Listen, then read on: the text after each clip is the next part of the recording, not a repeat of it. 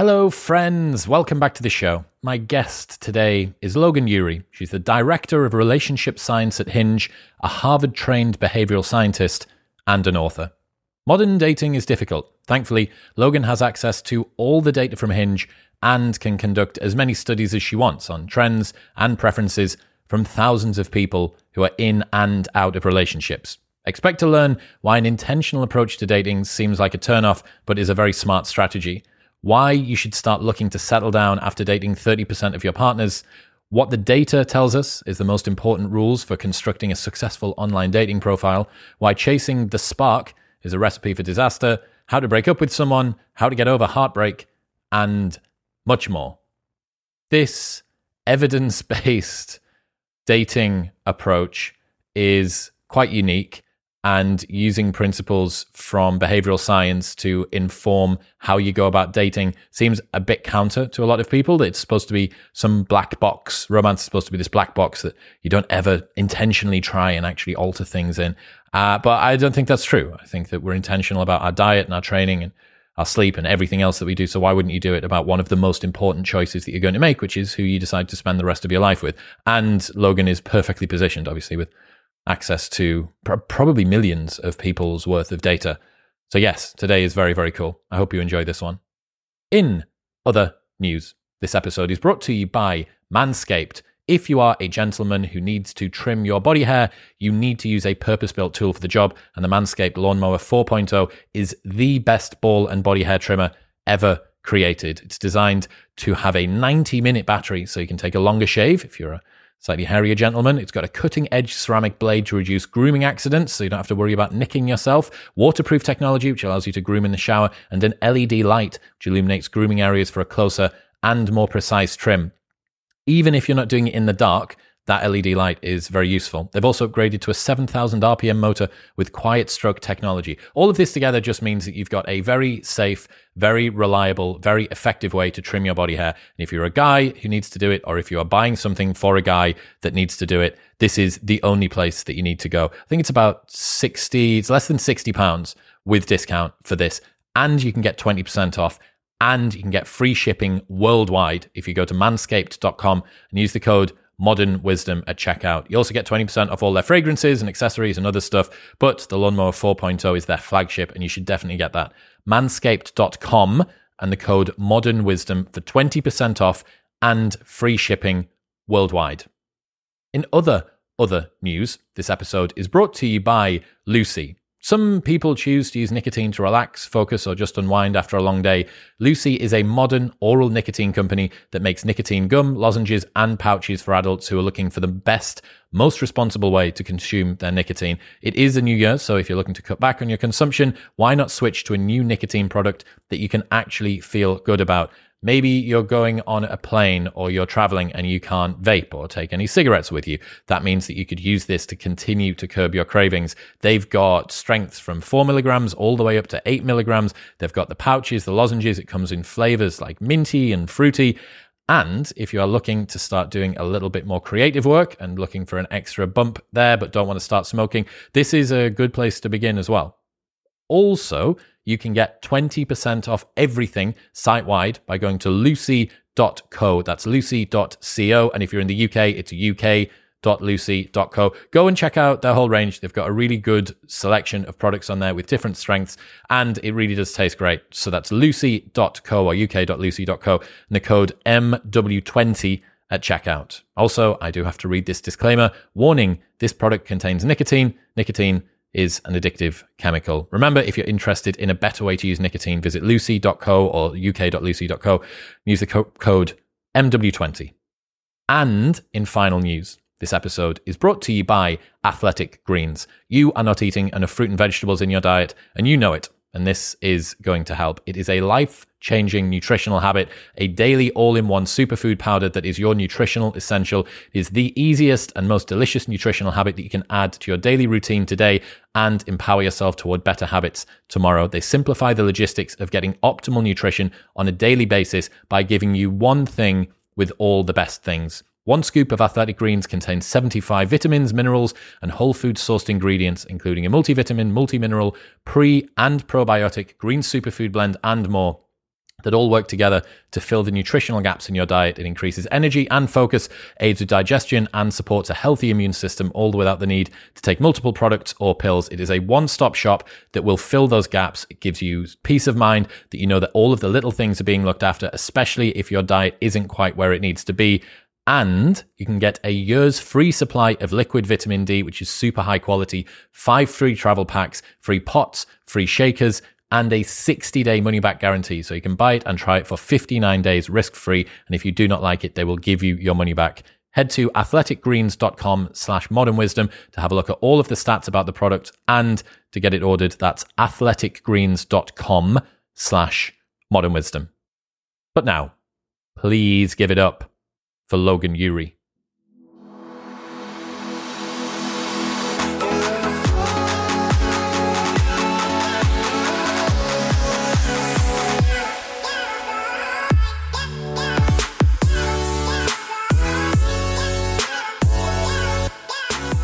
Logan Ury, welcome to the show. Thank you so much for having me. I was very excited to receive this invitation.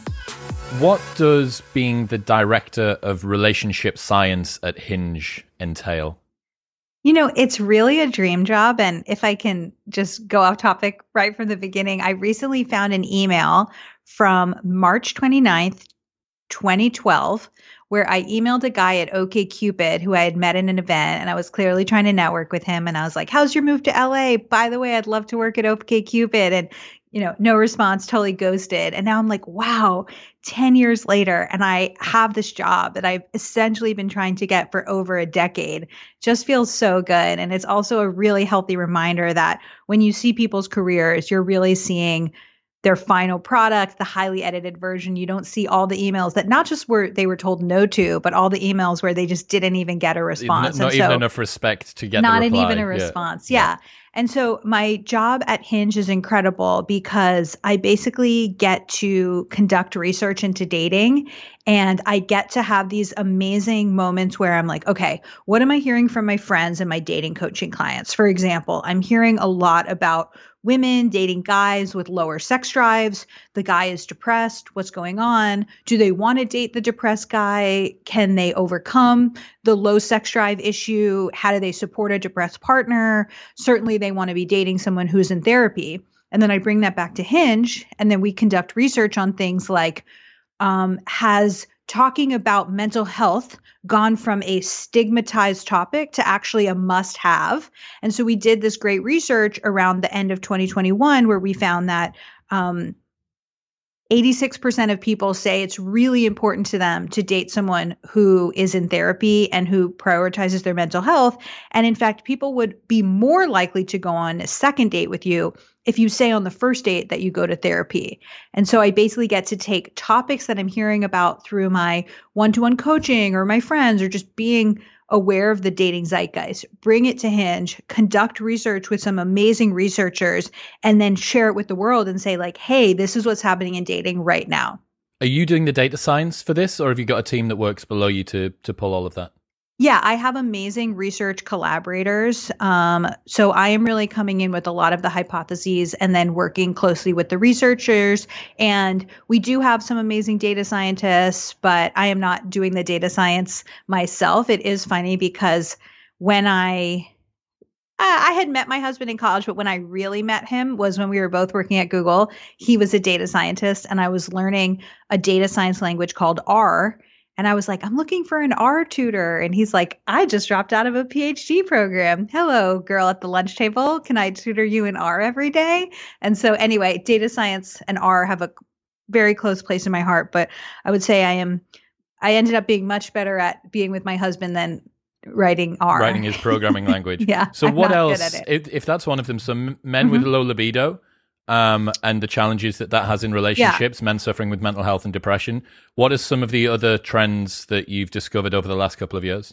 Sure. Yeah. And I would say that one wasn't that gendered. It was like pretty broad. It was just like, hey, the last few years have been so hard. I don't know a person who hasn't been dealing with depression, anxiety, not sleeping. Like I think everyone's kind of gone through something rough. So it was, I would say more broadly, just what is happening in the dating world with mental health and how people are not only talking about it, but want to be talking about it. Another one that I just conducted and wrapped up last week was about the role of asking for advice in Gen Z. So Gen Z, as you can imagine, very anxious generation, notoriously, very digital, obviously. So if you think about Sex in the City, the TV show, people would, the women would go to brunch on Sunday and talk to their friends about the last guy they had sex with. Well, now it's like every text message can be screenshotted, every profile can be shared, every message that you're about to send, you can ask the group chat, what should I say? And so it's basically turned all these elements of dating into this crowdsourced thing where you almost have this war room and you're like, okay, guys, what are we writing? And yeah, maybe you write a more clever text, but like the actual relationship is between you and the person that you're dating. And when you are lying in bed with them, paying attention to how you feel, that is not something that you can outsource or crowdsource. And so the message for me behind that research was basically saying to Gen Z, you all are way too reliant on your friends for advice, and your friends should be your cheerleaders. They should be the people encouraging you, helping you achieve your goals. They should not be the coach telling you what those goals are. And so really helping Gen Z in particular learn this is what it's like to tune into how you feel. This is how to build up those muscles. And actually, you need to rely on yourself because you are the one in the relationship. Your posse is not dating that person. You are. I think one of the most interesting realizations I've had from when I went to uni 15 years ago to now, we used to run an event called Carnage, which is exactly as it sounds. It was a big bar crawl and everyone wore a t-shirt, and on the back of the t-shirt, there were different tasks that you had to do, like pull a pig, snog 3 randoms, like steal someone else's hat, like stuff that is so cancelable. Like any one of those would be worthy of cancellation right now. Yeah. And I was having this conversation with a friend a while ago who used to be another franchisee like myself when we were both 19, 20. And we were talking about how we don't see this same sort of messy, sloppy, dance floor kissing nights out that we would have facilitated perhaps when we started running events. And he said something that was really interesting, that was you basically have perpetual state surveillance that's done by gullible volunteers because everybody has a CCTV camera in their pocket. And whereas previously you could make whatever catastrophic error you wanted, and the most people that could find out about it were the friends of your friends who they maybe were able to tell individually over BlackBerry PIN or something. Like there was no way to facilitate your failings being broadcast to the world. And I think that does create, even in person, I forget online dating, that facilitates an in-person sort of sword of Damocles thing where everyone's just feeling like there's something hovering over their head at that whole time. And it's difficult to just let yourself feel at ease when that's happening. Oh, yeah, I absolutely agree with that. And I hadn't thought about it in a while, but I recently spent a day with someone who's 10 years younger than me who went to the same university. And we were just comparing notes. And there were so many elements of her experience that I just had never thought about. And so, for example, having a dating app while you're in college and really understanding, does that mean that you just are exposed to more people at your university than you would have been otherwise? Does it mean that everyone at your school is hooking up with people at other schools? Like, I went to Harvard, and so it was nice for Harvard women to be able to date Harvard men. But if Harvard men are on dating apps, now you're competing with women at the many, many universities in Boston. And so what does that mean for the Harvard social life? And like, I don't really know. And then kind of exactly what you were talking about, it's like we had, when I walked into college, we had flip phones. I had a cute pink flip phone, and then I got a BlackBerry, but the cameras were so bad. And so I would have, a camera that I might take out, but that's really different from obviously like live streaming or Instagram stories. And yeah,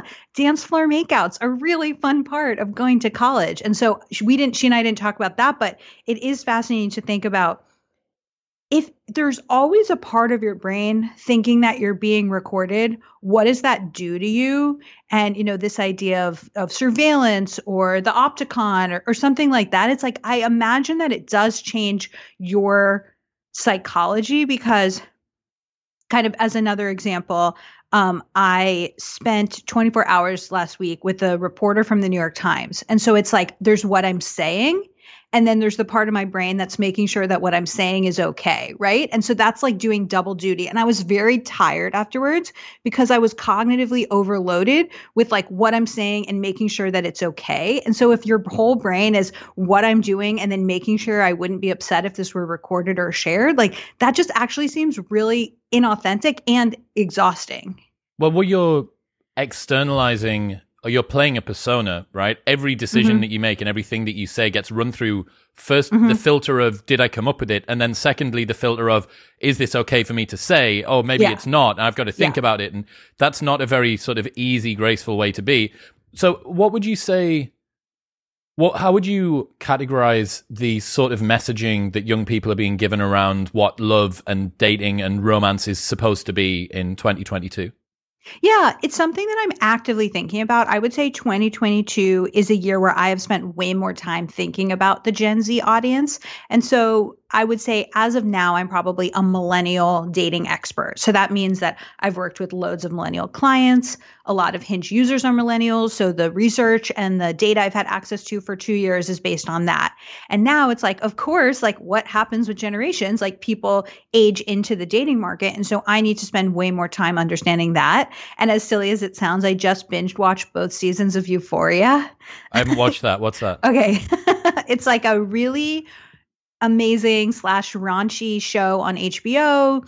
It's about a teen dealing with drug addiction. There's a lot of sex, there's a lot of nudity, but it's also just kind of about the like overstimulating, anxious Gen Z high school experience. And like, who knows how realistic or not that is. I certainly don't think the clothes are realistic, but it is interesting to think about like, what does Gen Z know about dating? And so there are some things that are like clear trends. So of course the world is moving in a more fluid direction. And so that means things like gender identity, gender orientation, sexual orientation. And so if you think about that applied to dating, you're not necessarily looking for the one, or you're not necessarily as focused on this outcome of like, I'm going to get married, I'm going to be married to one person, and I hope it lasts as long as possible. Maybe you're into non-monogamy. Maybe you're into having a relationship that's really powerful, but you're not focused on marriage, or maybe you don't even want to have kids. Maybe climate change has made you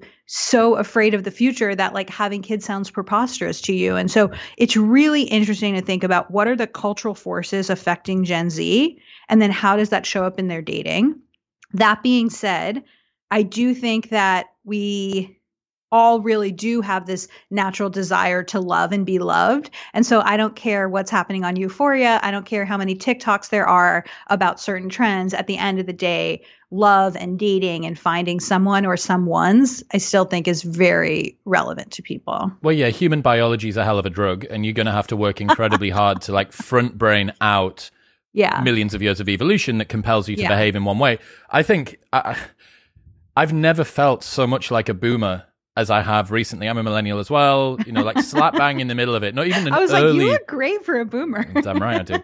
But I've never felt so out of touch. And it's crazy to look at, you know, remember, it wasn't that long ago that millennials were sort of the media's common calling card. They were the ones that everybody was bitching on. And now I'm being looked at and thinking about, you know, stuff to do with gender fluidity, stuff to do with non-monogamy being not just for certain friends of mine in Austin, but, you know, as a general scalable opportunity. And I'm like, it doesn't resonate with me. It doesn't resonate with my friends. And I now am starting to get a sense of what it must have felt like for my parents' generation, looking down at my generation, just getting into Facebook and online dating and dick pics and stuff like that, to then roll that forward. So I guess each new generation can make the older generation feel more boomery than they ever thought they could. Totally. And I feel the exact same way, where I'm like, wait, it feels like 2 years ago, there was an article about millennials are killing dining room furniture. Millennials are killing the paper napkin. It was all about how millennials were changing things. Like I have a friend who is known as the millennial workplace expert. And then boom, now all we're talking about is Gen Z. And I find that so fascinating. And are you a fan of Bo Burnham? Yes. I've only seen a little bit of his work, but yes, he's good. Okay, so I'm a massive Bo Burnham fan, and he has that amazing special that came out last year called Inside. And there's a song on it. I play the songs on repeat, but there's a song that's basically like he was born in 1990 and he was always known as the young guy. And he was always like, oh, I can't believe you've accomplished this by that age. And then the song about turning 30, he's like, now the Zoomers are telling me that I'm out of touch.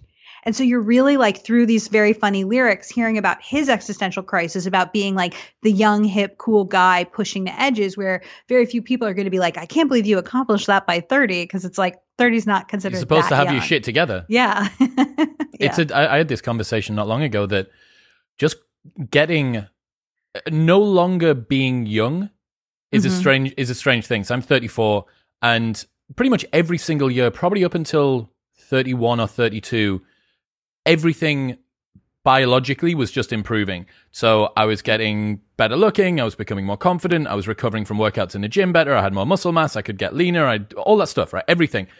And then you just sort of, when you're at the top of a roller coaster and it's been going up, and then you start to feel yourself go weightless.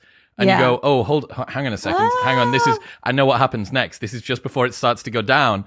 And that's something that I'm grappling with at the moment. The fact that, my gym workouts are going to get progressively more difficult for me to recover from moving forward.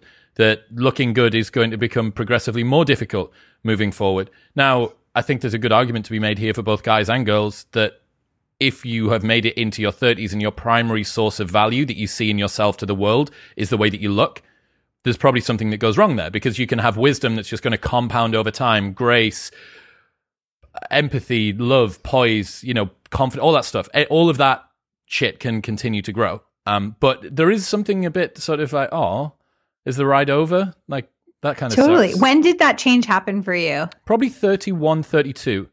Okay. So probably during the pandemic or just after that, within the last sort of 18 months to 2 years. But again, I don't know how much of that's just been due to the fact that I've been locked in the house. Maybe I'm going to have a fourth puberty or something next year and I'm going to like shoot up again. But I think for a good few of my friends as well, it seems to be the same case. We're just finding stuff that used to be easy and not getting over hangovers. That's been impossible for 10 years. Like some things that used to be easier just aren't the same anymore. I think that, it all really resonates with me. I'm also 34 and I feel like I'm less in touch with my body and my health as compared to my husband. But my husband is one of those people where it's like he read that book, How Not to Die. And he is, he's always intermittent fasting and he's thinking about like how his cells can age backwards. And I'm like, dude, I just want to feel good when I wake up in the morning. Like, I just want to feel physically better. And he's like planning for the future. So I do think it depends on how tuned in to our own bodies we all are. Well, here's an interesting thing. Civilization on average has never been this old. And on average, we've never had so long to live. Yeah. That's so wild. That blows my mind. The fact that we're the oldest civilization in history that's going to live the longest. Oh, yeah. Well, that also is relevant to relationships, because if you're choosing a partner for a decade or a few decades versus many, many, many decades, like what half does a that century. mean? Yeah, and exactly. How does that change your expectations? I even have friends who are Mormon and are like, you're choosing that person for forever. And I'm like, oh my God, I can't even fathom that amount of pressure that you're choosing a relationship for all of eternity. Yeah, bro, that literally could be 70 years from the time that you're 20. Someone goes away, does their mission, comes back, and you're like, okay. So my assistant, Ben, he's Mormon, and he's 22, 23, and him and his missus are married, and they're amazing. But I'm like, fuck, man, like that could be, you could be talking about 70 years of marriage from this point. And this plus isn't eternity for them. And the rest. For eternity. Obviously. Don't underestimate that. That's more than 70 Don't underestimate years. eternity. Yeah, that's a good lesson. So what is it? I've been thinking about this a lot. I've had a lot of conversations on the show to do with dating, intersexual dynamics, the mating market, imbalances, stuff like that. One of the things that keeps coming up is kind of a bit of an ick factor that some people have around anybody that has an intentional approach toward designing a lifestyle around dating. Why do you think that is? Okay, I couldn't think that was funnier because I'm literally drinking from a mug that says intentionally ever after. which is the last line of my book. It's about, forget happily ever after and go for intentionally ever after. And so I'm really like ready to put my boxing gloves on and fight this one because like this is my entire ethos. It's my perspective. And my viewpoint is that the type of clients that I work with, the people who are drawn to my work, which is not for everyone, it's for a type of person. It's the person who says, if I want to be healthy, then I might listen to Tim Ferriss, or I might be interested in bulletproof coffee. I would listen to these podcasts and take these supplements. If I wanted to get better at personal finances, then I would listen to Ramit Sethi. Like there's just like a self-help world. And so like these people, including myself, believe in like lifestyle design and saying like, when you have a goal, you should go after it. You should have people who are experts. You should understand the blind spots. You should understand what makes it hard and then make a plan. And somehow love feels like it's on this other dimension where we're not allowed to do that. And people put love on a special platform and they won't allow it to be researched or analyzed. And they think that it makes it unromantic. But my entire philosophy is that, yes, love is natural. Love is organic. You are born knowing how to love, but you are not born knowing how to date. And dating as we know it is extremely new in the span of human history. So even the idea of people on their own choosing each other, that happened in around 1890. And there's a great book on this called The Labor of Love by Maura Weigel. Since then, obviously, gender dynamics have changed, women being out of the house in the workplace, like this idea of the shop girl in the 1920s, meeting a guy. But even then it was like, oh, I'm going to go on a date so I can have a hot meal because I can't afford one otherwise. And then you think online dating started around 94, 95 with Match Group and Kiss.com. Then the dating apps only started a decade ago. So you were talking about human biology as a hell of a drug. Well, evolutionarily, we are not designed to choose from thousands of potential options and even choose for ourselves. The historical reference is that marriage was an economic institution where maybe my father would give your father 12 camels for my hand in marriage. And if my land was next to your land, we could combine the two through marriage. And so I'd take 12 camels for you, Logan. Okay. Thank you so much. That's fine. Flattered. The idea that people would be marrying for love, the idea that people would be marrying for 70 years, the idea that people would be marrying for self-actualization, that's all so new. And so I think that ick factor is people responding to this idea that they want love and dating to be a realm that cannot be analyzed, when actually I'm like, hey, this is one of the most important decisions you will make in your life.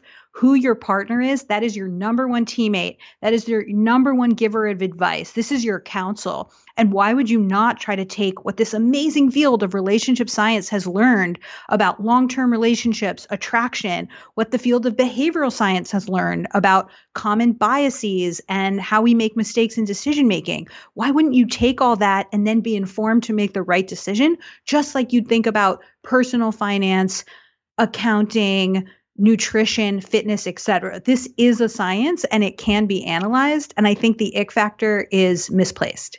I think a lot of people see romance as a black box, that there is something magical about it. And there's a term called conceptual inertia, which I learned about from a history of science researcher, which is that when new insights from science arrive, a lot of the time it takes time for culture to then catch up. So if you went from Earth being the center of the universe to the Earth revolving around the sun, revolving around the galaxy, that switch in terms of models was accepted by science, but only 50 years, 75 years later was sort of permeated the culture so that people actually started to think and feel like that. So you have this sort of lagging measure of what people think, despite the fact that they may have had something proven in front of them. And I think that insights from evolutionary psychology, from relationship science, all this stuff takes time to trickle down. And what you're battling against is still a lot of culture, Disneyfication of movies, your Love Actuallys, your rom-coms, that kind of, is relationship science romantic? It's certainly not romantic in the traditional way. So it's very rare that you're going to have, here's a movie about a girl who optimized her online dating profile. And after she'd done that, then she decided to go on 37 dates and then pick the next best person that was there after that because she'd read algorithms to live by. And you go, that's just not going to be a movie. So a lot of the time, with regards to relationships and presented in common media, you don't have what's optimal being what's shown. You have kind of this idealized, much more naturalistic way. So I do think there's a tension between those two. Everything you just said, I agree with. And I think you really nailed the problem. And then I can present my approach, which is slightly different. And I think the cultural inertia thing, is that what it's called? Cultural inertia? Yeah, that makes total sense to me. I mean, even if I'm thinking about like climate change and Don't Look Up and like, why is it so hard for, everyone is paying attention to this thing in pop culture versus what's happening with climate change. And it's like, why are we not paying attention to the science? And I don't know. But yes, in my world, I would say, first of all, what do I think is romantic? What I think is romantic is waking up in bed with my husband after we've been together for 7 years and just being excited to talk, feeling like your partner is your best friend and it's you against the world, like still being excited to have sex and have dinner with someone who you've known for a long time and there is no chase because essentially you are a team and there is such a foundation of trust.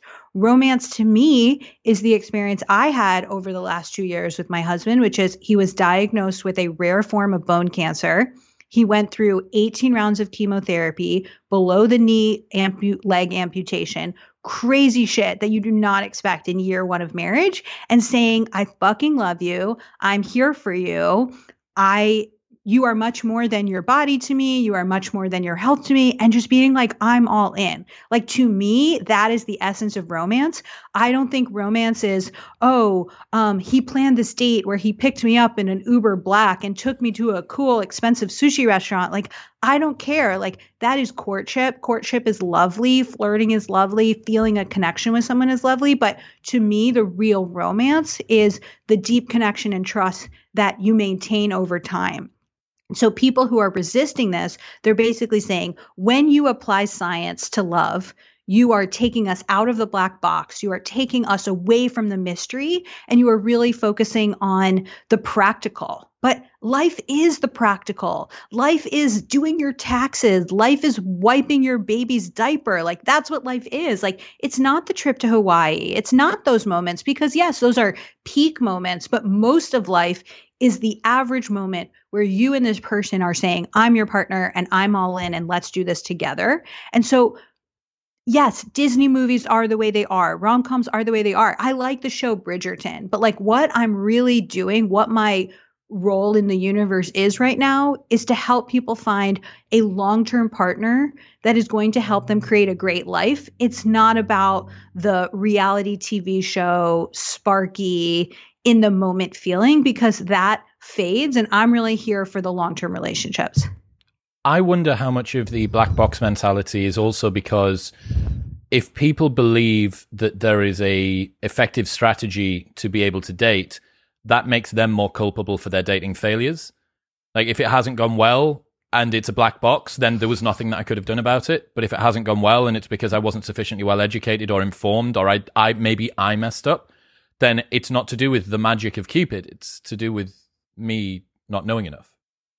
That's a very hot take, and I think that's clever, and I will think about it more, but my gut reaction is that people already feel that way. And so I have a chapter in my book called Why Dating is Harder Now Than Ever Before. One of the elements of that is that in the past, if your love was negotiated, not your love, your marriage was negotiated for you by your father, by the matchmaker, and camels, can't forget the camels, then everything was really written for you, right? We inherited these identities. So for me, if I had been born 200 years before, let's say I would have been a Jewish woman living in Berlin who knew exactly how I spent my time. My marriage would have been negotiated for me by the local matchmaker. I would have known what I ate, what I wore, how I spent Shabbat, how I raised my children. Everything would have been predetermined for me. And part of modern life is freedom.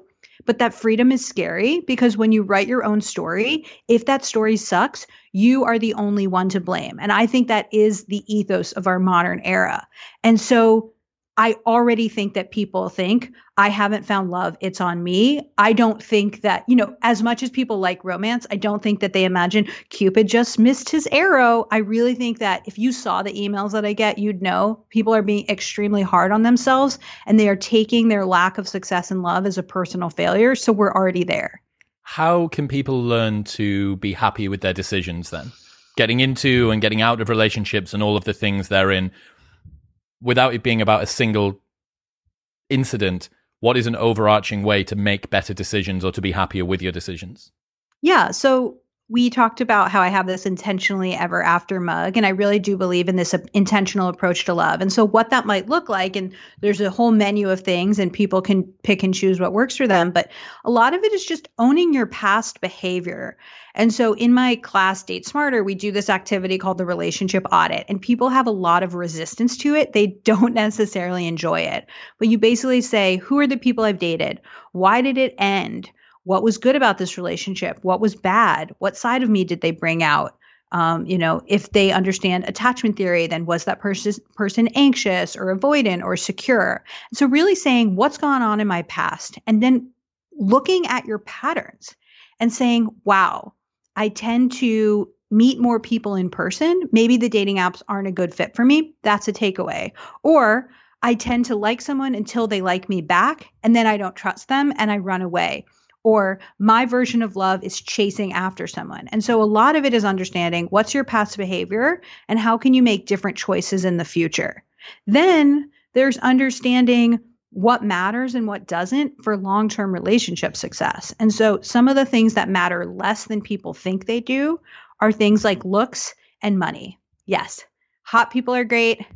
Rich people are great, sure. But whatever you have, you adapt to it over time. And so the feeling of being wealthy is something that you get used to, and it doesn't impact your life as much as you'd think. People also overestimate having the same personality or having the same interests. Those matter, but they're not actually huge factors. The things that do matter are things like loyalty, kindness, someone who's emotionally stable, a person who you can fight well with. Yes, fight well because fighting is inevitable. Somebody who you can make hard decisions with. And then what's really become the most important one to me, which is what side of you that person brings out. Because I don't care about their resume. I don't care about what's on paper. Who are you when you are with them? Because that's who you'll be for a lot of your life. One of the conversations we've had a lot on the show recently has been to do with the asymmetries in the dating market, that increasingly women are out earning men, they're out educating men, and you have an ever increasing group of high performing women competing for an ever decreasing group of ultra high performing turbo chads at the top. Given the fact that you've identified there that looks, money, a lot of the status markers that typically are either utilized, commercialized, weaponized by dating apps and online dating aren't necessarily the things that predict long-term relationship success. How would you advise girls to try and overcome their innate hypergamy, their desire to date up and across, to find the dude with the six-figure income that's 6 foot tall with a 6-inch whatever? Yeah. I mean, there are so many interesting historical things here that I can pull from, including just one example. I remember I went to a talk a few years ago where the guy was talking about how, like, historically most doctors have been men and men would marry their nurses. And now actually a lot of male doctors marry female doctors. And so what does that even mean in terms of like intermingling of classes and things like that? But yes, the number one piece of advice that I would give women is forget about height. I think that setting height filters just really blocks many people from seeing amazing people. And so, yes, when there's a height filter, you might feel tempted to say, okay, I'd like to date a guy who's at least 6 feet tall. And then you make your height minimum 6 feet tall. And what you may not realize is that only 14% of the American male population is 6 feet or taller. And only 3.9% of the American male population is 6'3" or taller. And so they're just thinking like, yes, that would be nice, but they don't realize these filters are acting as bouncers, where people under that height are not even making it into your club or the people that you can meet. And so there is really no evidence that height impacts long-term relationship success. And in fact, I think that maybe my hottest take here would be date the least attractive person who you're attracted to. because you're still attracted to that person. You're caring less about what other people think, and you are really maybe finding that hidden gem. And that's a lot of the work that I do with people. It's not settling. Settling is this curse word, the S word that people are so afraid of. I'm not about settling. I'm about saying, what are the things that matter and really go after those? And what are the things that don't, and don't be distracted by them. Can you explain the difference between maximizing and satisficing when it comes to decision making? Yeah, so there's been amazing research done by Barry Schwartz, and he has a great book called The Paradox of Choice, where he talks about these two different ways of making decisions. So maximizing is that you believe that you want to turn over every stone, you want to really do all the research, and you want to keep looking and looking and looking until you find the perfect solution. Satisficing is saying, I'm going to set a bar, and maybe that bar is really high, but once I achieve what I was looking for with that bar, I'm going to be excited about it and stop looking. And so, for example, if you are looking for an espresso machine at home, the maximizer might read the Wirecutter reviews, they might read Consumer Reports, they might go to 10 different shops, and then they finally decide on getting the Breville at-home espresso machine. But even when they are drinking it, they might think to themselves, it is a little bitter. I should have gotten this other one. I made a mistake. And there's this sense of you're never done. There could always be something better out there. Whereas the Satisficer might say, okay, Nespresso is a good brand. I will go to the downtown Nespresso store. I will buy the one that is in my price range and that the salesperson recommends, and then I will go home and feel good about it. And so the maximizers believe that they are getting the objective best result because of their research. Whereas the satisficer is the one who's actually happy. Because in the end, it's not about making the right decision. It's about how you feel about your decision. And the maximizers are never satisfied. And the satisficer is able to say, I got what I wanted and I feel good about it. How does this manifest in dating?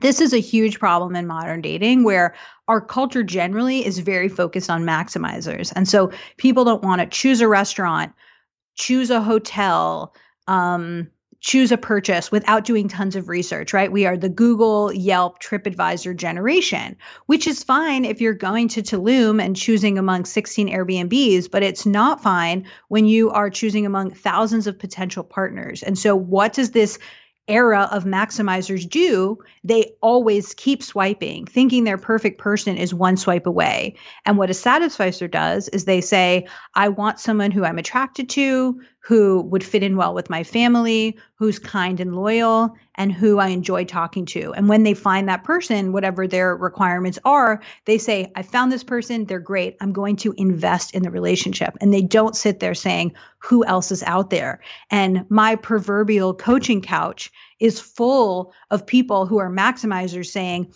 my girlfriend wants me to propose, I really like her, but she's just not interested in abstract ideas. And couldn't I just be with someone who likes trail running a little bit more? And they are imagining that they could come up with this Frankenstein person, and then that's their perfect partner, instead of saying something like, I'm really excited about the person that I found, and I am going to build the relationship of my dreams, as opposed to finding the perfect partner. You have 3 dating tendencies, one of which is the maximizer. Can you lay out the rest of that framework for everyone? Yeah, absolutely. So as I was writing my book, I really like frameworks. I really like recognizing trends and patterns. I feel like that's sort of what my brain does well. And I was like, all right, I've talked to all these people. Some of them are older, some of them are younger, different countries. What do they have in common? It felt like this theme was unrealistic expectations. And so the framework is 1, the romanticizer, the person who has unrealistic expectations of relationships, who expects that it's going to be butterflies, there's a soulmate for them, it'll always be easy, that they'll know it when they see it. And really, it's this concept of once the relationship starts to feel hard, they think, oh, this can't be my soulmate because it would be effortless with them. The second one is the maximizer, which we've just talked about. Unrealistic expectations of their partner. They expect that they're going to find this perfect partner and then everything will work out, as opposed to investing in the relationship.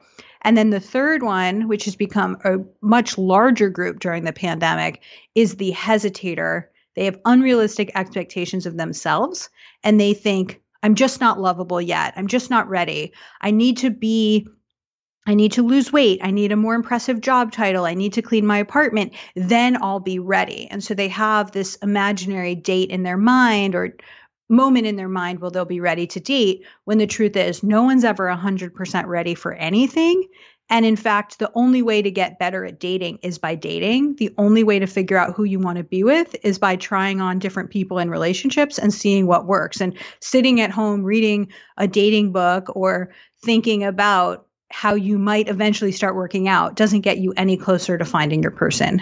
Let's say that someone has identified themselves as one of those three. What's your advice for overcoming that tendency for each of those categories? Yeah. So for the romanticizer, these are often the people who cry when I talk to them because they're like, you want me to give up my love story? You're telling me I have to settle. And I'm like, no, I'm trying to reconfigure in your mind what matters and what doesn't. So the work I do with those people is around giving up on the soulmate. There's so many people out there who could work for you. You can write a life story or a love story with many people.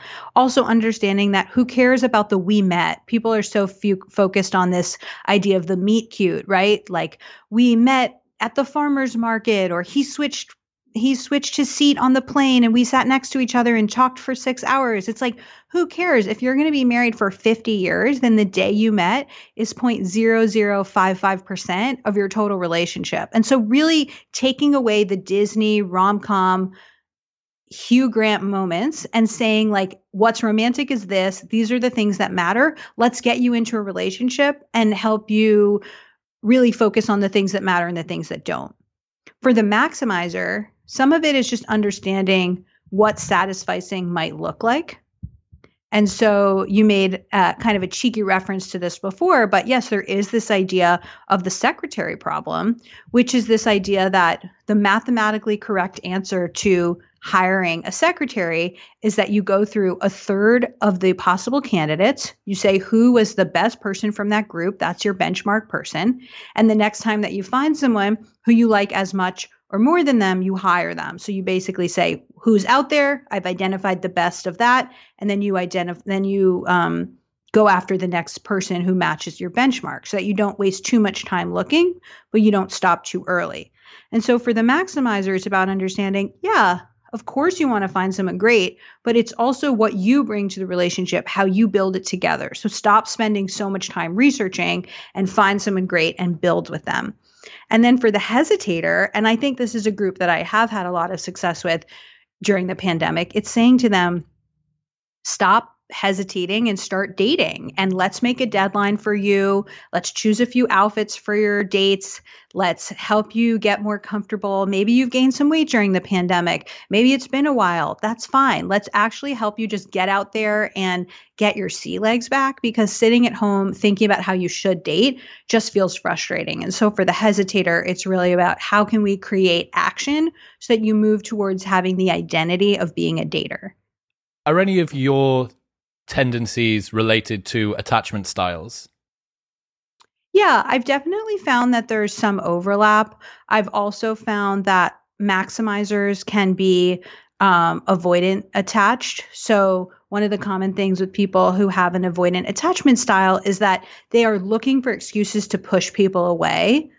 I talk about in my book a woman whose boyfriend wanted to break up with her because she pronounced the word picture, like a picture on the wall, as pitcher, like a pitcher of water. And so it's like, really, that's what you're going to break up with someone for? And in his mind, he turned it into this big thing about education and class and how articulate she was and how could the mother of my children pronounce it pitcher. And it's like, dude, there's something else going on that is not about the word picture, but you are so focusing on this and maximizing about it as an avoidance strategy. And so I've definitely seen that. I think that many people who have the romanticizer tendencies can be anxiously attached because their vision of love might be that kind of the rom-com 500 Days of Summer thing where it's love is the chase. Love is convincing somebody to be with you, as opposed to love is two people choosing each other. And so I'd say I haven't done a one-to-one analysis. And in fact, in my class, the first session is what's your dating tendency and what's your attachment style? And I do have a lot of anxiously attached maximizers who take my class, but in general, I think that people come with a whole load of nuanced family background, genetics, histories, etc., and that they can be kind of more complicated than just one of these types. I feel like I would be doing a disservice to everybody to not ask someone that works behind the wall at Hinge about how to design an online dating profile. What's the biggest do's and don'ts and wins and losses? Sure. Yeah. I love this topic. I'm super comfortable speaking to it. So, yeah. So, my perspective on a profile is that it's really storytelling. And what is the story that you are trying to communicate? And so, when I work with clients, I start by saying to them, what are the top 3 things that you want to communicate with your profile? So, for someone, it might be, I'm from Boston, I love cooking, and family is really important to me. And I'm saying, great. Okay, let's make sure we get those points across. Then make sure that you're choosing photos and prompt responses that really support that. And so you don't want to repeat, I love the Red Sox over and over again, but I want to at least see that represented in one. Another important thing that we found through Hinge research is the importance of variety. So sometimes I'll see a profile and it's a guy wearing a pair of sunglasses, taking selfies in front of different monuments around the world. I'm like, dude, we get it. You travel, but I don't see more of you. And so I want a first photo that's kind of like a headshot where I see your face clearly, no filters, no sunglasses. I want at least one photo that's a full body. People have that question, so you might as well show it. Some activity photos, seeing you do something that you love. Candids work really well. And then also at least one photo with family and friends. Show us that you have a social life, but not one where you and your 10 mates are playing rugby and I don't know which one of you are and I have to play Where's Wally with you? And so really that should be clear. And then for the prompt responses, sometimes people try to be clever and say, certain things like what I'm competitive about. And then they write everything. And it's like, no, we want to see more information about you. That's actually a cliche. So you want to ignore it. And so really using your prompt responses as a way to communicate, who are you? What are you looking for? What makes you different? And remember that your profile is like a t-shirt that you wear into a bar. Whatever you wear, people will respond to. And so if you wear a shirt with Madonna on it, you're going to have a different conversation than if you wear a shirt with a Game of Thrones character. And they're going to lead to different conversations, different types of people. And so most people would benefit from being more intentional about their profile. And even if their profile is great, if you're bored of online dating, switch it up because it will lead to new conversations. Did I hear you say that mirror selfies, gym selfies, and smoking are 3 big no-nos as well? Yeah, exactly. Yeah, definitely. No smoking, nothing too controversial that'll turn people off. The gym selfie, it just does not perform well. Selfies, there are some exceptions to that, especially I feel like some women know how to take really good selfies and they know their angles. But in general, those are not the high performers. You want to go for high quality photos where it's clear what you look like. If you have a friend with a good camera or portrait mode, go to the beach at golden hour and have your friend make you laugh and take a picture of you laughing. Like, show me what it looks like to be with you and date you. That is so much better than some poorly lit gym selfie where I'm just like, oh, another one of those. What about good and bad practices for online dating beyond the first front window? Yeah, it depends on what the person's needs are. So I work with some people who are way too picky, and our work together is helping them be less picky or less picky about the things that don't matter. Sometimes I work with people who need to be more picky. They go on way too many dates with people who are not interesting or are not interested in them. And so there's an element of kind of which category do you tend to fall into. But let's just say that people are being too picky. I would say open it up your filters, be willing to date someone who's farther away, be open to dating someone who's a little older, or a little younger than you might have, and expand your height filters. I would also say that when you are using the app, sometimes people swipe as if, would I marry this person or not? And it should be something like, would I be willing to have a conversation with this person or not? And so for those who are too picky, it's just being more flexible in the early stages because you don't know who's even going to convert into a match.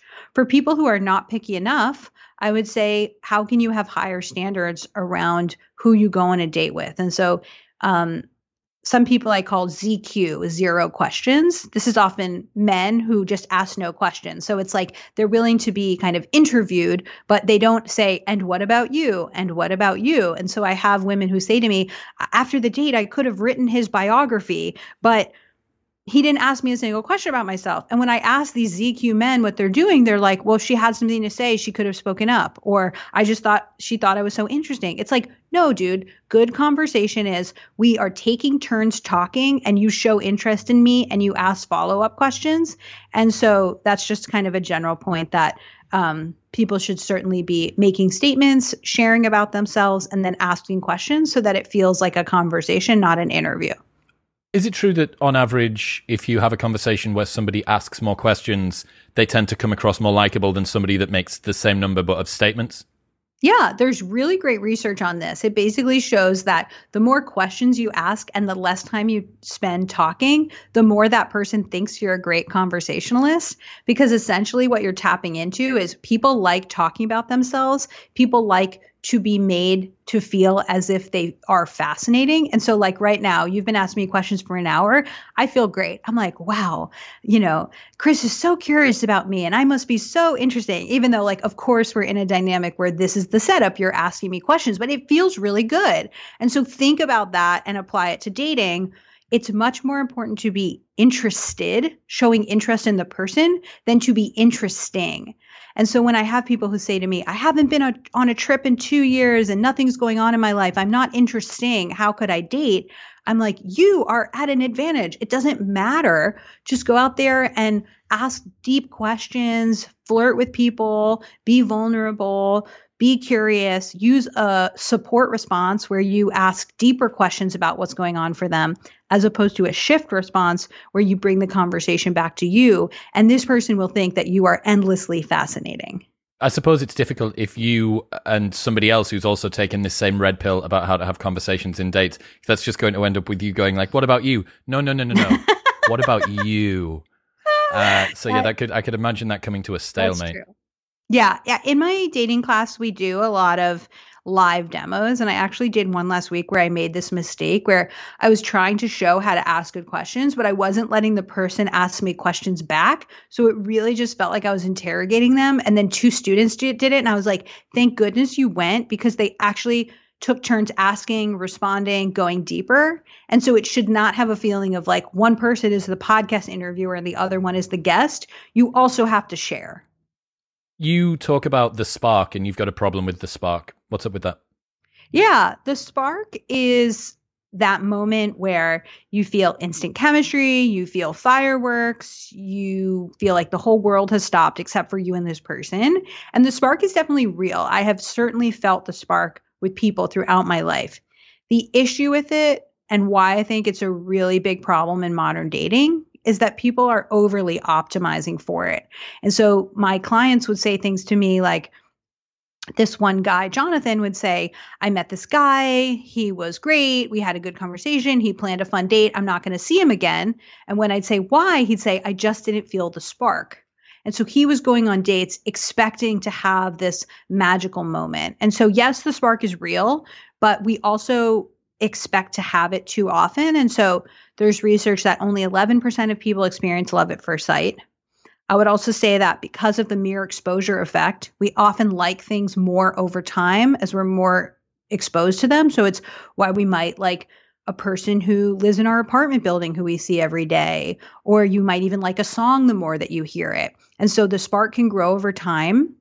People are sometimes just very sparky. Some people are really good looking. They're really charismatic. That can also be tied to narcissism. And so certain people give everyone the spark, but you think it's something special with you. And finally, the third issue is that the spark doesn't mean that you have a long-term lasting connection. And many divorced couples or unhappily married couples started with the spark. And so it's enough to kind of get you off the ground, but not to keep going. And so my entire advice, my antidote to this is to go after the slow burn, which is the person who might not spark with you on the first date, but the more you go out with them, the more you like them over time, the more you peel back the layers and you realize how funny or curious or brilliant they are. And a lot of people have passed them by because they're not sparky, but you could wind up with this amazing, engaging partner because you were willing to give them that second look. I think that's one of the most interesting insights that I've taken from the stuff that you've done, which is that the spark can be something systemic about a person and not unique to your interaction with them. And this makes sense, right? I've had tons of conversations about narcissism and dark triad traits and stuff like that. And those individuals, they are sparking the guy at the grocery store. They are sparking the bus driver. That, you know, that's just part of their existence. And using that as a proxy for there is something exciting about this, meaning there is something that has long-term longevity, it's just a leap that's being made way too much. And I think, again, as well, You're seeing one of the problems of culture taking a hold of one very particular element and then just myopically focusing on it and saying, well, this is something that's really, really important. And you look at every rom-com movie throughout time. Well, actually, no, that's a lie. I'm incorrect there. There are rom-com movies where the good guy that's kind of the hapless romantic that's chasing the girl, she does sometimes end up with him. But there is also a lot of push toward the spark. Given that it happens, 11% of the time, it's definitely not only in 11% of rom-com movies. Totally. Yeah, absolutely. And so this kind of goes back to the point you made earlier, Chris, which is like, what is making it into the movies? And it's like, most movies, and there are a few exceptions like the Before trilogy, most movies are very focused on the meet cute. Okay, she's so clumsy. He's too focused on work. And then they go through trials and tribulations and then they end up together. But where the movie ends is them coming together as a couple. And then it's the famous 3 words, right? They lived happily ever after. But the movie ends at they're coming together. It doesn't tell you what's going on. You're 12 into the marriage when their kid is having trouble at school and they haven't had sex in a year and all of this stuff. And so our movies are selling us on the happily ever after early stage, not the long-term relationship success. And this idea of the spark, after having written my book and talking to a lot of people about it, like I totally notice it out and about. Like if I go to a party or a conference, everyone will kind of be talking about the same person.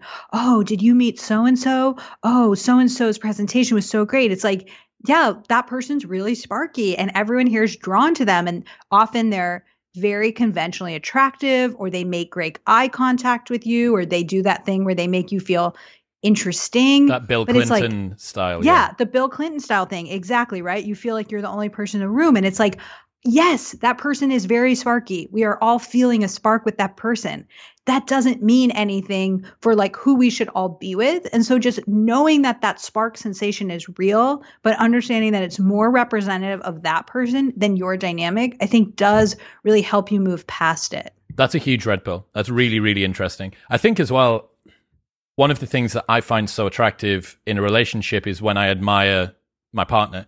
Like if I admire the girl that I'm with, then it's such a compelling pull of attraction toward them. However, anybody that has a spark is admirable because you look at them and you think, oh God, you know, everybody else wants them. You've got this sort of crowdsourced sense of the toys in the playground type thing. Charisma, generally, extroversion, generally, you know, likability, humor, all that stuff that we've talked about. So yeah, decoupling those is really interesting. And I think asking yourself the question of, seriously, is this person just like this with everybody, or is this person specifically like this because of me, is probably a good one to ask. I think since this is personal to you, we could like even zoom in on it a little bit more, which is, do you know this concept of the halo effect? Yes, which is people that are good looking tend on average to be treated better by everyone in society. Right. And like, I know that I do this all the time. I mean, people even do this with good looking babies. Our whole lives, if you are good looking, people ascribe positive traits to you. Oh, she's good looking. She must be generous. She must be kind. She must be smart and compassionate. So part of what you're describing is the halo effect of charisma. When somebody is good looking, we ascribe all these other traits to them. The other thing that you're talking about, the admiring your partner, yes, that is huge. And I think people should be thinking about that more. So maybe for you or for anyone else who's experiencing this, it's saying, when I think about admiring someone, I want to admire them because I can learn from them, because they have a passion, because they have pursued their dreams, and really being concrete around what this admiration is versus this more nebulous halo effect admiration, which is everyone else seems to want them, so I should want them too. It's almost more of the market dynamics or evolutionary biology piece. It's not actually about admiration. It's saying, well, if everyone else values them, clearly they are of value. What's the difference between sliding and deciding through a relationship? Yeah, so there's great research on how people make decisions in relationships, and a lot of couples slide, which is they just slip from one relationship moment to the next. So for example, you and I have been dating for 6 months, my lease is up, and I say, hey, Chris, should I renew my lease or not? And you're like, that'd be good to split rent. Why don't you move in? We didn't talk about, what does moving in mean to me? Does it mean we're on our way to get engaged? Does it mean we're going to figure out if we're good partners? Maybe it means nothing. But what other couples do is they decide. They sit down and they actually have a conversation explicitly about what this milestone means. And so they might say, moving into me means we are engaged to be engaged. And the other person might say, moving into me just means we're going to spend more time together. And then they might say, okay, we're not on the same page. Let's actually wait until we are. And the research shows that couples who decide have healthier relationships, they have more passion, they have better sex, they're more likely to survive through the long haul. And so in this theme of intentional dating or intentional love, deciding is the intentional way to make major relationship milestone decisions. That was the sense that I had in my mind, this tension between like it being natural and spontaneous and emergent, and it being, I don't know what people... there is almost everybody that's listening to this will be intentional with everything that they do, right? They'll eat intentionally, they'll sleep intentionally, they'll know the temperature of the air conditioning that they go to sleep in if they're in a warm country or whatever. So like it's probably not, but that like more autistic view of things that does take things and then separate it out step by step. You think, well, I don't know, that to me seems like the smart thing to do. Yeah. Is there any tension between that and sort of romance and spontaneity? Can you see a world in which someone sort of overshoots with regards to their intentionality? I can definitely see that. And, we talked a little bit about the secretary problem and the 37%. And I really see clients and I see emails that say, okay, Logan, so I'm this old and I've dated this many people and this is my benchmark person, but they rejected me. Does that make them my benchmark person?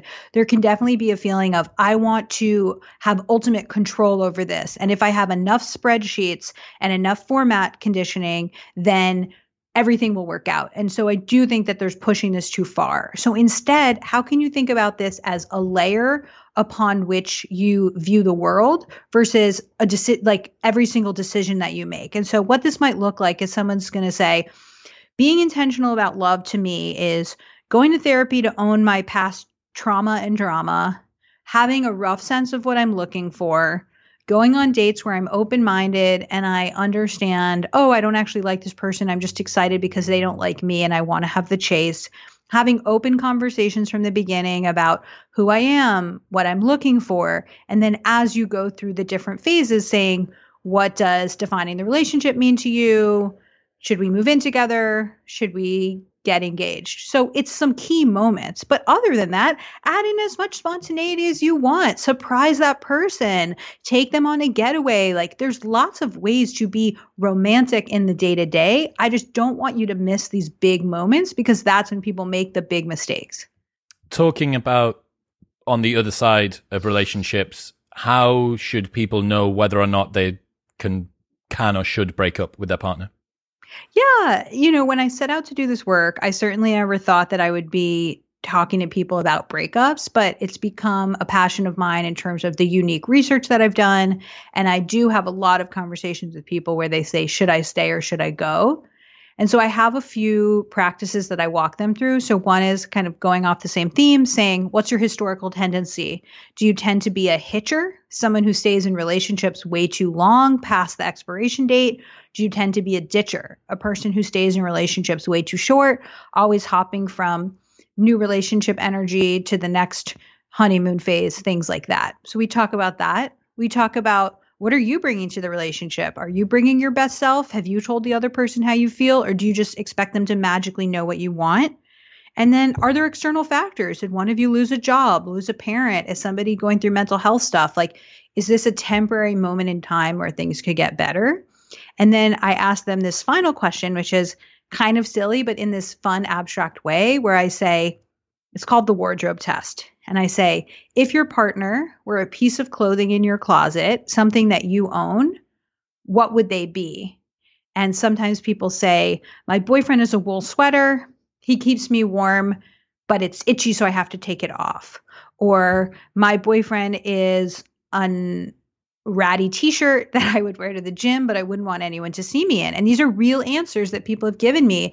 I'm like, okay, listen to yourself. That's how you actually feel. Taking yourself out of your super rational brain into your emotions, how you feel is that you've outgrown this relationship or that something feels off. And then we work on helping them make a plan to leave. Some people say lovely things like, my girlfriend is my favorite pair of pants that I would never have bought for myself, but make me feel attractive and fun. And so I like the wardrobe test question because you can make a million pro con lists, but sometimes you just have to get in touch with how you're actually feeling. What's the Hitcher and Ditcher is such a good way to kind of split groups up. I think pretty much everybody that I know falls into one of those two categories. What is the typical piece of advice or the first few pieces of advice that you would give to each person from that group to overcome it? Yeah. And I would say, I do have a lot of frameworks and terms. Some will resonate with some people, some won't. I think there are people that are not hitchers or ditchers. They leave the relationship at the appropriate time. But let's say most people are. For the hitchers, a lot of them is understanding this concept of sunk cost fallacy. So I'm sure you know this from economics, but if you spent $20 on a concert ticket and then you're deciding if you should go or not, you might say, oh, I should go because I spent the $20. It's like you spent the $20 regardless. It doesn't impact the money if you go. And so this idea of when you made a decision, you throw good money after bad and you keep feeling like you have to double down on it when maybe you can just say, I'm going to cut my losses, $20. I'm not going to go to the concert. And so they feel like I've been dating this person for so long, I have to keep going. That's not necessarily true. Maybe you should have left the relationship years ago. And maybe this is a great quality. You're very loyal. You believe that people can change, but you might need a readjustment. For ditchers, and I do think this is highly tied to the avoidant attachment style, there's a feeling of, wait, it doesn't feel like it did at the beginning. In the beginning, I was thinking about that person all the time and it was so exciting and this and that. And then they just feel like they want to move on to the next thing. And so this is a lot of work where I do with people where I help them understand love is a drug. When you do brain scans of people who are falling in love, it literally lights up part of their brains that are lit up when they do, drugs like cocaine. And so you're saying quit the relationship and start a cocaine habit. I'm saying you already have a cocaine habit and the cocaine is the love. And so understand that, yeah, you are in this different place and your brain is being stimulated, but that doesn't last forever and it's probably a good thing. And so there is going to be this transition from falling in love to being in love. And if you just want to spend your whole life falling in love, and there are people like that, you can do it. But if you want to be in a long-term relationship, get married, be a dad, whatever it is, you're going to have to accept that the falling will feel different from the being. And how can we make you excited about the being? And I've spoken to a lot of men who really successful, I really respect, and they talk about how much they love being married. And they're like, your partner is this closet where you're hanging these different stories and parts of yourself and memories. And this person has been with you through all of life and you get to have that partner, and that is really beautiful. And sure, like seducing someone or those honeymoon period feelings are really good. But if you want to move from the honeymoon stage to the being in love stage, you do have to have different expectations for what that feels like. I read a while ago that there's two attraction systems. Is it the passionate and the companionate system? Have you heard these before? Vaguely, but I'm not super knowledgeable about them. There's a lot of frameworks that are like 3 different types of love and stuff like that, but I don't have expertise in it. It just matches onto what you're saying here, that you kind of have the, I don't know, that first period that pretty much everybody is familiar with. And then when that begins to wane a little bit and it becomes much more of a friendship, a deep friendship with benefits and love, as opposed to the sort of head over heels obsession that occurs in the first instance, that kind of ties into the spark thing as well, right? That's how it should feel all the time. And I think, yeah, that's probably pretty erroneous. So let's say that someone's got themselves to the stage where they know that the relationship isn't for them. What do you advise people to do if they need to actually pull the pin and get themselves out of a relationship? It's so interesting. Someone might ask me, like, what are some of the most meaningful moments in your work? And you might think I would say, like, oh, when I introduce this couple or help this person notice red flags. But the things that really stick out to me are helping people get out of relationships that are no longer serving them, because sometimes you really need a push or a partner or a plan. And so I approach breakups like the way that I would approach goal setting, and I use goal setting research. And so when I help people plan their breakup, we talk about things like, okay, when are you going to do this? Let's create a deadline. Let's talk about what you're going to say, what your main messages are. Let's talk about how you should not have sex afterwards, because that will just be confusing for both of you. There's even conversations around things like, when are you going to be in touch with them? How long should the conversation be? What are you going to do to make yourself feel better afterwards? How can you avoid being the nice breakup person who thinks it's nice to check in with them all the time, but actually you're confusing them? And so we really just take the very messy, heartbreaking effort of decoupling and we turn it into a plan that is compassionate to them and compassionate to the other person. And then I help them execute it and stick to their goal of being broken up. What about overcoming heartbreak? Yeah, breakups, we just talked about this, but if love is a drug, then breaking up with someone often feels like withdrawal. And there's lots of evidence that it's physically painful, that you perform worse on cognitive tests. People are actually more likely to commit crimes. There's some really interesting research on how challenging it is to actually navigate a breakup. And so for anyone listening, I would just say, give yourself a beat. This is hard. There are activities that you can do. So there's great research from Gary Lewandowski, who talks about rediscover yourself activities. So what are the things in your relationship that you didn't really pursue because your partner didn't like them? So if you love going to the beach, but your partner was pale skinned, maybe you haven't been. If you love jazz and your partner hated it, you weren't going to jazz shows. Go do more of those rediscover yourself activities. And those people seem to move on from breakups and feel happier than people who just go out there and do kind of like generic activities like going for a walk or spending time with friends. You can also do a lot of journaling to sort of help your brain get through the breakup faster. So you can make lists of all the bad qualities about the person. You can make a list of all the parts of the relationship that were bad. And you're basically thinking about your brain as this rationalization monster. And how do you feed the monster? By saying, oh yeah, he was rude to my sister. Oh yeah, she never did pick me up from the airport that time. And so you're actually helping yourself remember why it wasn't as great as you might be thinking. And then there's also this expression, time heals all wounds. Well, I think the updated version is that meaning heals all wounds. And you can really apply meaning to it by saying, what did I learn? How will I be different next time? Who should I go for in the future? And so really not just assuming that time will make things better, but by really creating a story of this was an experience. I am better for it. I am more informed in the future, and I will move on. Logan Ury, ladies and gentlemen, if people want to keep up to date with what you're doing, where should they go? Yes, people can follow me on Instagram and Twitter at Logan Ury. People can learn more about my class, Date Smarter, at loganury.com. I have a weekly newsletter they can find out there. And in general, people can listen to my book, How to Not Die Alone, or pick it up wherever great books are sold.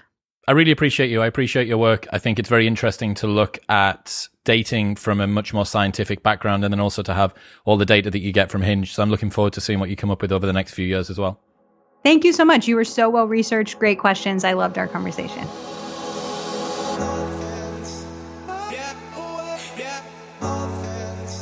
Thank you very much for tuning in. Don't forget that you might be listening but not subscribed. And if that's you, you're on the naughty step. go to whatever podcast app you're using and press the plus button in the top corner if you're on Apple Podcasts, or follow if you are on Spotify. It supports the show. It means that you do not miss an episode whenever they go live, and it makes me very happy. So I thank you.